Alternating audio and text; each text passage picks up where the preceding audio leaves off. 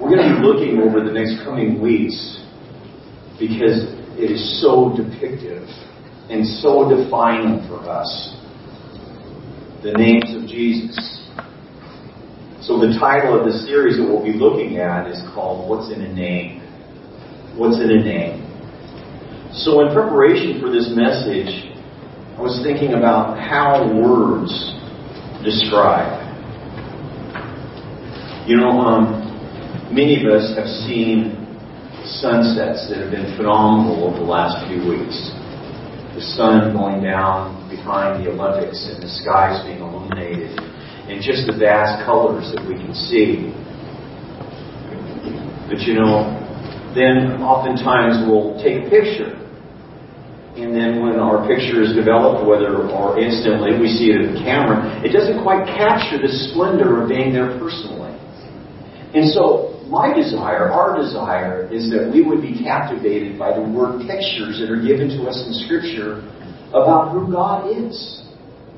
That we would be captivated by the substance of the reality of not only His presence, but His power in our lives. So we're going to be looking at what is in a name. What is in a name?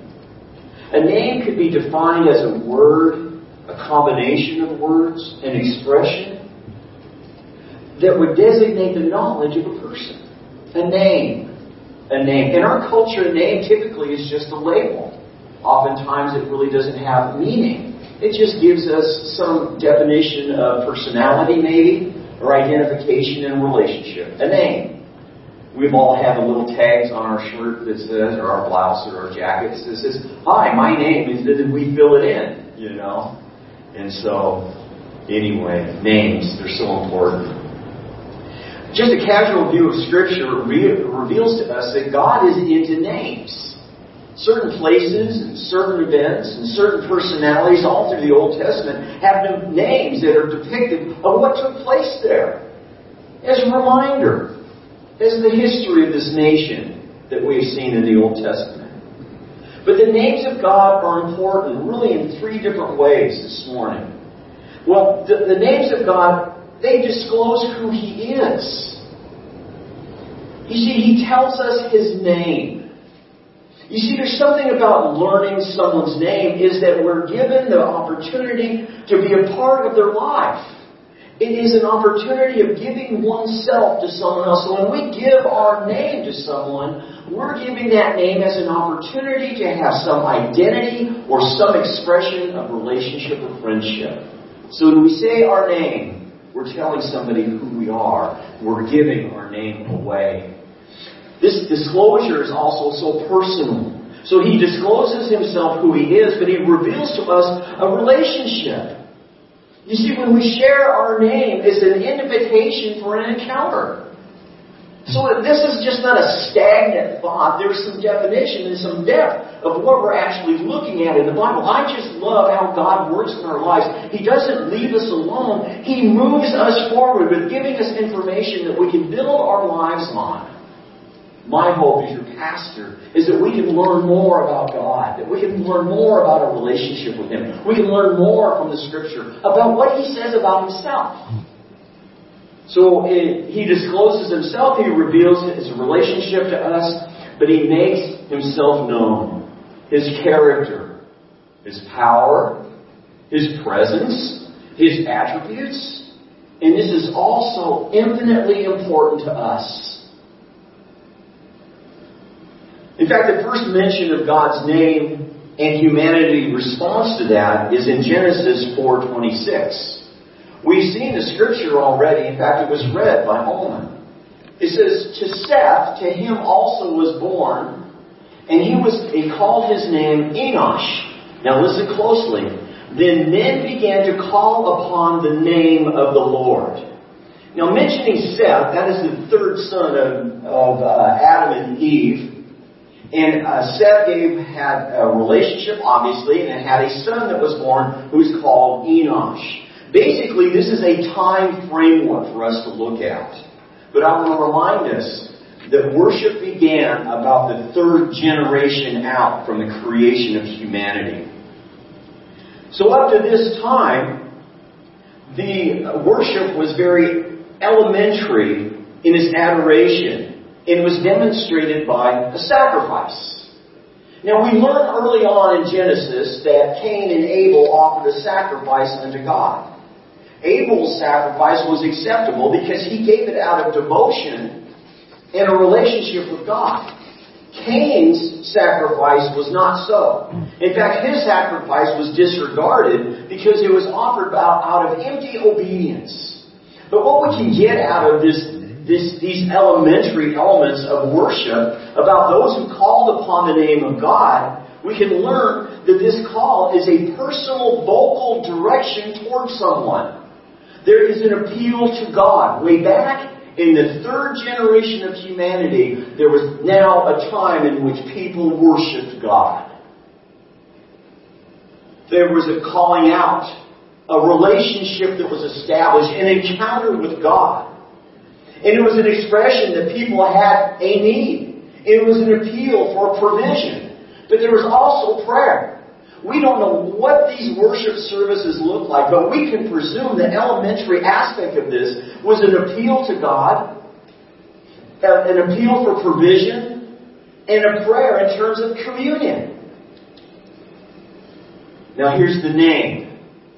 They called upon the name of God. The significance. And now we jump to Matthew chapter 1, verse 21.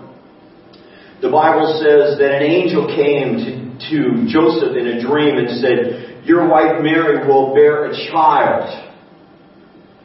And that child's been conceived by the Holy Spirit."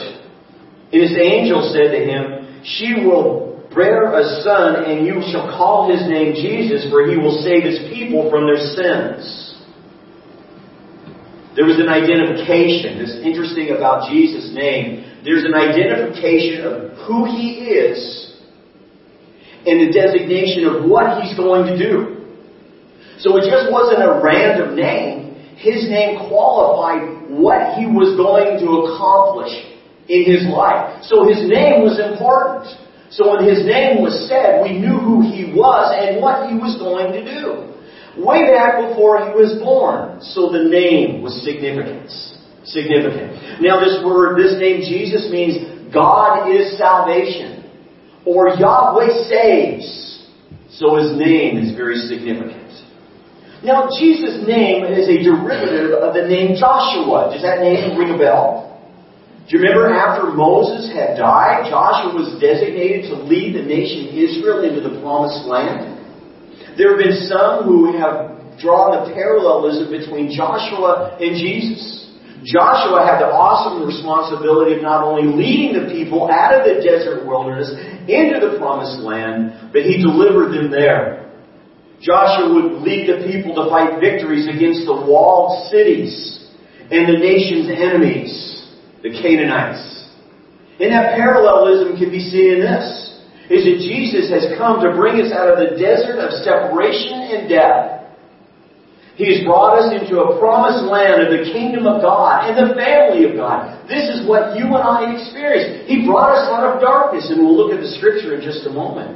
He brings us into victory over the enemies of our souls. The times of fear and unbelief. The times of temptation. The times of trials. The times of endless tests. And He has given us victory over deception. He has led us into a new life. You shall call Him Jesus. His name means salvation. Colossians 1:13 and 14 says this. Listen to this. For He, the He is Jesus, rescued us from the domain of darkness. Now keep in mind the word picture of being moved from an existence separated from God into a new existence of a relationship with God and the flourishing of that excitement and that joy of that experience. But I want us to look very closely at these words. For He rescued us from the domain of darkness and transferred us into the kingdom of His beloved Son, in whom we have redemption, the forgiveness of sins. Now look very close. This word rescued means to be dragged. For He dragged us from the domain of darkness. You see, for many of us, our salvation was an act of God literally grabbing our hearts and drawing us into a relationship with God. Many of us were not even looking for God. Many of us were not even considering God. Many of us didn't know anything, but God has reached out of eternity to receive us unto Himself and pull us into a relationship with God. He moved us from the domain of death and darkness and pain and sorrow and loss, and He brought us into the kingdom of His beloved Son. A whole different existence. We may say we're Americans. That's great. What's better yet? We're Christians. Amen. We belong to the kingdom of God. This supersedes any mankind kingdom in its existence here in this world. We are eternal beings. God has moved us and brought us and dragged us into the kingdom. And now we have eternal life. What a blessing. The Bible says that you should call Him Jesus. And He will save His people. Save His people. This word people means those bound together by a common bond. As we are believers in the name of Jesus Christ, we are God's people. We are God's representation. We are God's presentation. We are God's children. And we are brothers and sisters in Christ. He will save His people, the redeemed. John 1:12-13 says this, "But as many as received Him, to them He gave the right to become the children of God, even to those who believe in His name, who were born," listen, "not of blood, nor of the will of the flesh, nor of the will of man, but of God." What we're seeing here in John, the Gospel, he's teaching us that yes, we were born into the world, but just because we were born by the flesh does not put us in the kingdom of God.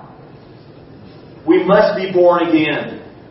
And at that point, when we realize that, we are new creation and new creators, or created in Christ. And it's by the will of God. But I want to remind everybody, not everyone are His people. Matthew 7:21 says this. Jesus speaks at the end time when He says, "Not everyone who says to me, 'Lord, Lord,' will enter the kingdom of heaven, but the one who does the will of my Father who is in heaven will enter." Does the will of my Father. So, doesn't that beg the question, what is the will of the Father? Oh, is it feed the poor? Is it to accumulate wealth? Is it to bring about vast volumes of information, to become knowledgeable? Is it to be a positive influence in the world? The will of God is to know Jesus Christ. Amen. The will of God is to know Christ. And He is the one that will bring about the importance and the significance of our lives. We must remember, not everyone is a part of the kingdom. It amazes me to look around in our world, look at the history books, and even look to the future about the resistance of God in the hearts of humanity. Right after the worship began, back in Genesis, what we just read about, those who the first to call upon the name of the Lord, it was the beginning of the end. Generations came and people came and started populating the world. And the Bible says that God repented that He even created humanity because the evil on the land was so great that every thought and every intent of the heart was to do wrong. It was a terrible and a very dark, dark place. Even in the short generations between Adam and Eve and the time in which they worshiped God and men hit that springboard into evil, resistance of God was prevalent. Even in that short period of time, just a few generations, people started to resist God. And we have begun that process all along. False religions have come up around us. Those who are brought about by the enemy to deceive and to draw God's greatest creation and love of the heart of humanity away from Him was brought about by the enemy to bring about a religion, because the enemy knows that we're spiritual. He understands that there's a vacuum in our heart. And his desire is to deceive humanity, so much so that they would never come to know God. Religions would come, and in the minds of man, if we don't want to believe God and the resistance of Him, then we will create our own. And history shows that we will create a God that we design after ourselves. It amazes me, the resistance of God. It amazes me as we look across the landscape of humanity about the passive resistance of God. Those who they don't give a second thought about their spirituality. They don't think about what's going to happen to them. If there's any conversation that's brought up, it's disregarded. I don't want to talk about that. I don't want to think about that. When God has wired us to understand. Now we live in a time. Your pastor reads quite a bit. I have this subscription to American Scientific Mind. It's a secular magazine. Very secular, as a matter of fact. There's an organization that has an advertisement in there. It's called Freedom from a Religion Foundation. And basically their motto is, in science I trust. So they move away the resistance of God to a point in which they're making a stand that instead of having a spirituality based in faith, that they wanted an existence, a relevance, basically, that what can be measured. Expressed in science and in reason.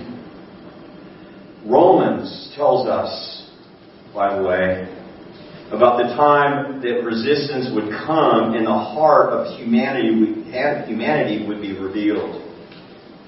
The Bible says, "For the wrath of God is revealed from heaven against all ungodliness and unrighteousness of men who suppress the truth and unrighteousness." Do you hear this? It's passive resistance. Because that which is known about God is evident within them, for God made it evident to them. For since the creation of the world, His invisible attributes, His eternal power and divine nature, have been clearly seen, being understood through that which has been made, so they are without excuse. In science shall we trust? When God has made Himself so evident, can we turn a blind eye to the miraculous? I was thinking the other day. Think about our bodies for a moment. Think about the systems that are in our bodies. We have a digestive system. We have a circular system. We have a nervous system. We have a skeletal system. Look at all the systems that come into play to make ourselves a human person that can function in this material world. Did that just come together? How can we stand back and look at that? How can we even look at the human eye to see the creation of it and how the light travels through the iris and goes to the retina of the eye, which is flipped over upside down because it goes through that lens, and then it travels to the back of our brain, then our brain flips it back over so that we can see what is really that just happened. That just happened. It's like this. You take remember the wind-up clocks your grandparents had? And at night you hear tick, tick, tick. Let's take it all apart and put it in a box with the springs and the cogs and the wheels and the little cranks and the bells, okay? And we'll shake it up. We'll just shake it up. For 10,000 years, we'll shake it up. And then we'll lift the lid off, and miraculously, you know what we'll have? Will we have a clock that has miraculously assembled itself? No. Of course not. We'll have a box of clock parts. You can't deny the design. And then Paul goes even further, and he says this. For even though they knew God, they did not honor Him as God or give thanks, but they became futile in their speculations, and their foolishness of heart was darkened. Professing to be wise, they became fools. You see, the names of God gives us clear understanding to the character, the presence, and the power of God. Jesus said in Matthew chapter 7, He says, enter through the narrow gate, for the gate is wide and the way is broad that leads to destruction. And there are many who enter through it. For the gate is small and the way is narrow that leads to eternal life. There are few that find it. I think the most dreadful words anyone would ever hear standing in the very presence of God, to hear from the lips of Jesus Christ, the day of judgment, depart from me, I never knew you. In science we trust. You shall call his name Jesus, because he will save his people from their sins. This word sin means this, missing the true scope and goal of life. Now, we as Christians, we understand this. We've heard this preached. We've come to the understanding ourselves. We know that the very purpose in life is to have fellowship with God. To know him through Jesus Christ. To express that joy. So the means and the goal of life is eternal blessed fellowship with him. The whole book of Ecclesiastes says this: how in the world can we live and work and have family, to live, to die, to plant, to sow, to tear down, to raise up? How can we experience the fullness of life without God? The foolishness to even consider that. I want us to remember always. So has this ever happened? Oh yeah, I know this happened to you. Do you ever get busy going through life and you're thinking, okay, you're going from one place. Well, it just happened to me the other day. I left the office, I had to come to the building, do something. And I come around the corner and I unlock the door and I'm walking into the building and it hit me.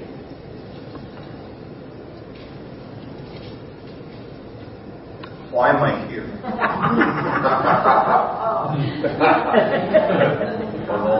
That's a terrible feeling, isn't it? Yeah. But you know you're really in trouble when you say, who am I?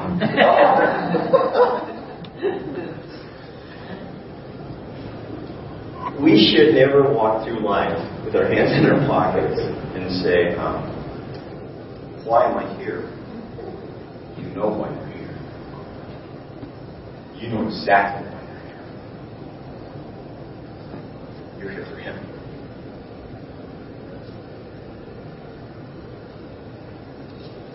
John the Baptist nailed it. When he looked across the Jordan River, he saw him. We're going to talk about Jesus in just a moment, a little more. Wonderful song selection this morning. Thank you, Allison. Even though we couldn't hear you, Allison.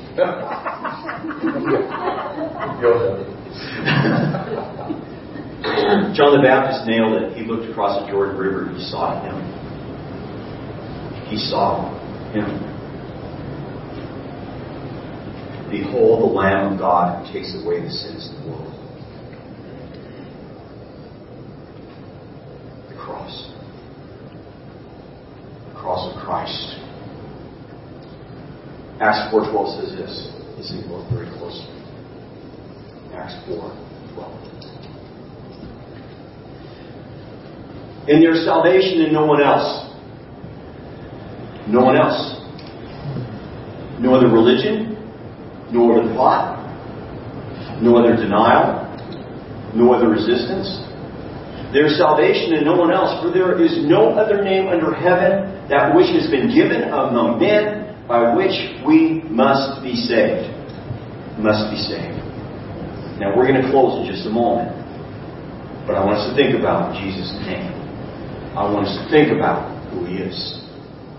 There is power in the name of Jesus. The power in the name of Christ confounds the enemy. The power in the name of Christ shuts the mouths of evil. The power in the name of Christ overcomes death. The power in the name of Christ provides salvation. The Bible says that whosoever calls upon the name of the Lord shall be saved. The name of the Lord shall be saved. The power in the name of Christ crushes the power of sin, brings clarity to the confused, unlocks eternal mysteries, reveals the love of God. The power in Jesus' name brings peace. The power in Jesus' name teaches us about ourselves. The power in Jesus' name displays the vast, immeasurable power in the presence of Almighty God. The name of Jesus. The blessed and beloved name of Jesus. The name of Jesus has changed our lives. Shall we talk about music? Do these ring a bell? There's something about that name. There is a name I love to hear. What a beautiful name it is. Take the name of Jesus with you. All hail the power of Jesus' name. His name is Jesus. Jesus is the sweetest name I know. His name is wonderful. Jesus' name above all names. Blessed be the name. It goes on and on and on. The name of Jesus. The name of Jesus.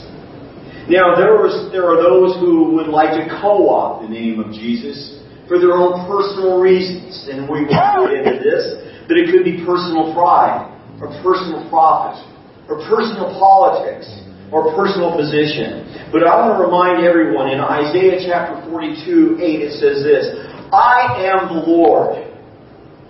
That is my name, and I will not yield my glory to any other or praise to idols. The name of Jesus, He will not share it with others. Call upon Him today. Call upon Him in prayer, in worship, in despair, in dispute, and in loneliness. Call upon Him in the times of confusion, the times of fear, the times of tears, and the times of praise. The name of Jesus Christ. Let's all stand. Lawrence, would you just play quietly for just a moment? What we're going to do, if you would agree, I'm going to ask if you would repeat after me in regard to your relationship with this one whose name is Jesus. Put your hand over your heart. Can you say, Jesus is my Savior. Jesus is my splendor. Jesus is my hope. Jesus is my trust. Jesus is my worship. Jesus is my Lord. And Jesus is my friend.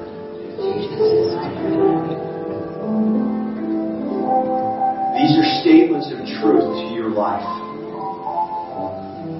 The sweet, sweet name of Jesus.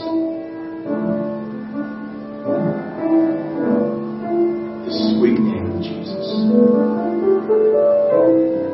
If you find yourself in your life right now, you are not certain of your salvation, I'm here. I want to talk to you. If anything we should get clear in our life is our orientation and our relationship with God through Jesus Christ. When everything else fails around you, you can stand back and say, I am a believer. John wrote, I wrote these things who believe that you may know that you have eternal life. Get that clear and get that straight. So let's close in prayer. Heavenly Father, we thank you for this morning in a time that we just celebrate the vastness and the glory and the pleasure in the name of Jesus Christ. We would ask that you would bless this congregation and this family of believers as we deepen our understanding, our commitment, and our devotion to you. Give our hearts away to you. You've heard our confession. You've heard what we've said about you. Jesus. There's no other name. No other sweetness. No other splendor. Jesus.